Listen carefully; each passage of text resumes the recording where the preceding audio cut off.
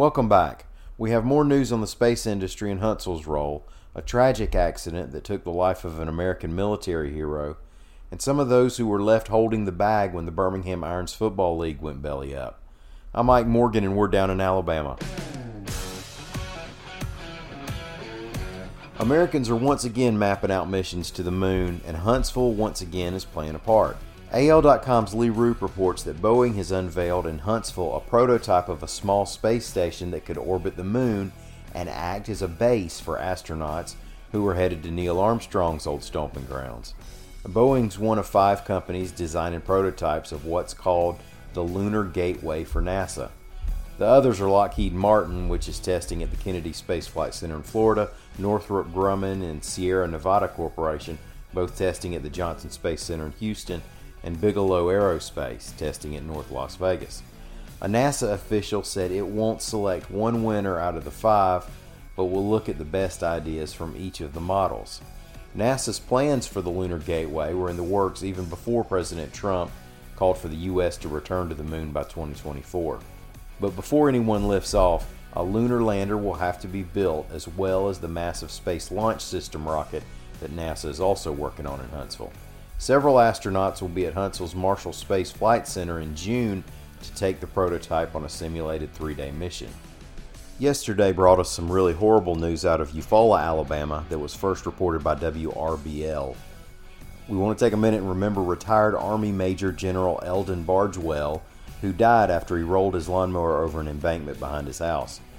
He was from Washington but had retired to Eufaula after a military career that included commanding the elite Delta Force.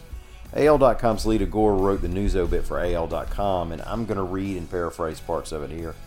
According to his military biography, Bargewell enlisted in the Army in 1967 and served in Vietnam, where he earned the Distinguished Service Cross for extraordinary heroism.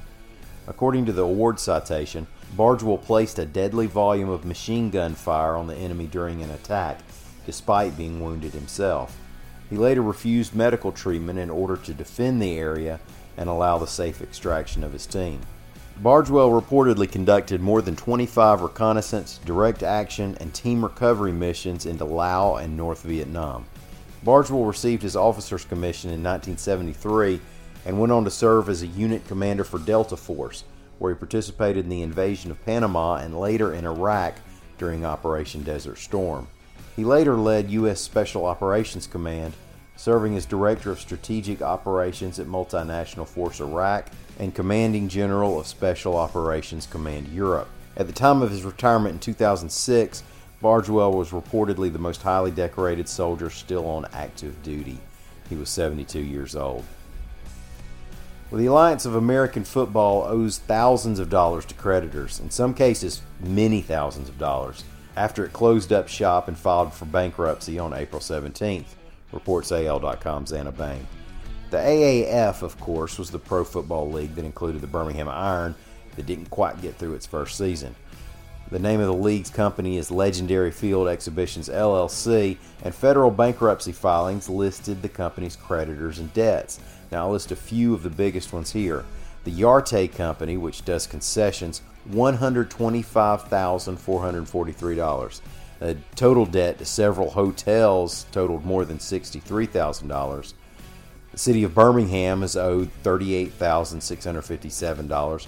Birmingham Parks and Rec, $11,248. Summit Media, $37,663. You get the idea. Now, there are a number of smaller amounts. Among those, for disclosure's purposes, Alabama Media Group is owed $4,500. That's the company that controls down in Alabama, as much as anybody can control down in Alabama. Thank y'all for listening. We'll be back here tomorrow. Until then, come check us out on the Information Superhighway at AL.com.